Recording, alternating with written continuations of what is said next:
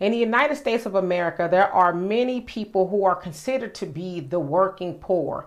Watch this clip really quick of a working mother of 8 who was evicted from their home due to not being able to make ends meet and enduring the kidney dialysis of her 11-year-old daughter who experienced kidney failure in 2020. Check it out. The unexpected happens. The unexpected came in 2020 when 11-year-old Jador was diagnosed with kidney failure. She had to have both removed. We started on the dialysis 3 days a week. Jador. 3 days a week. Are you feeling better? They drive over an hour to Tucker for the treatments. Like most moms, I do have my moments where, we're in the shower and we let it all out. And then I'm like, okay, let's get it together. You have a good day today. Yvonne works as a restaurant cook and Uber driver every free moment she has. Grab some toys and play with them on the bed. Between appointments and bringing the kids to and from school. They know I work hard. They're taken care of. They're not going without anything. But it wasn't enough to keep their home. Sometimes the 5 girls will end up falling asleep in the bed because they'll be on their tablets or whatever. I just get in where I can fit in. She's reluctantly applied for housing assistance. I didn't want to use it as a clutch. People already look at you like, see, if she didn't have all those kids, then she wouldn't need the assistance. So as you saw there, she is living in a hotel.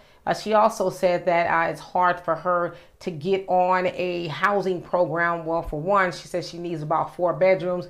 And a lot of housing programs do not provide that many rooms. And if they do, the waiting list is long. She also said that, as you saw, she doesn't want to depend on the system.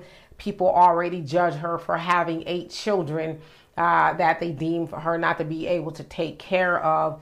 And so I saw the story and I was very moved by it because I would imagine it is hard to be a single mother of 8 children, working as many jobs as you can to take care of them, and you're just not being able to do that in addition to taking care of a very sick child. And so I know a lot of people will say, well, where's the fathers? Which, I've thought the same thing, or she shouldn't have had so many kids and all these other things. But the children are there now and that mother is struggling. But that also speaks to us as Black people as to why we need to get ourselves a little bit more organized, a lot more organized, so that we can help our own and not have to depend on the system. And so her 11-year-old Jador does need a kidney. So if you guys want to help and you know somebody who is looking to give a kidney to a child, you can go on the Living Donor Registry and put in her name and birth date. And then go from there. But again, this is also why we need our reparations, so that we can perhaps build our own programs to help our own people. Now, I know some people will say, and I'm one of them too, so I'm not going to be remiss in that reparations really has a little to do with taking personal responsibility for the situations we find ourselves in. So we do need to address that at some point in time, like yesterday.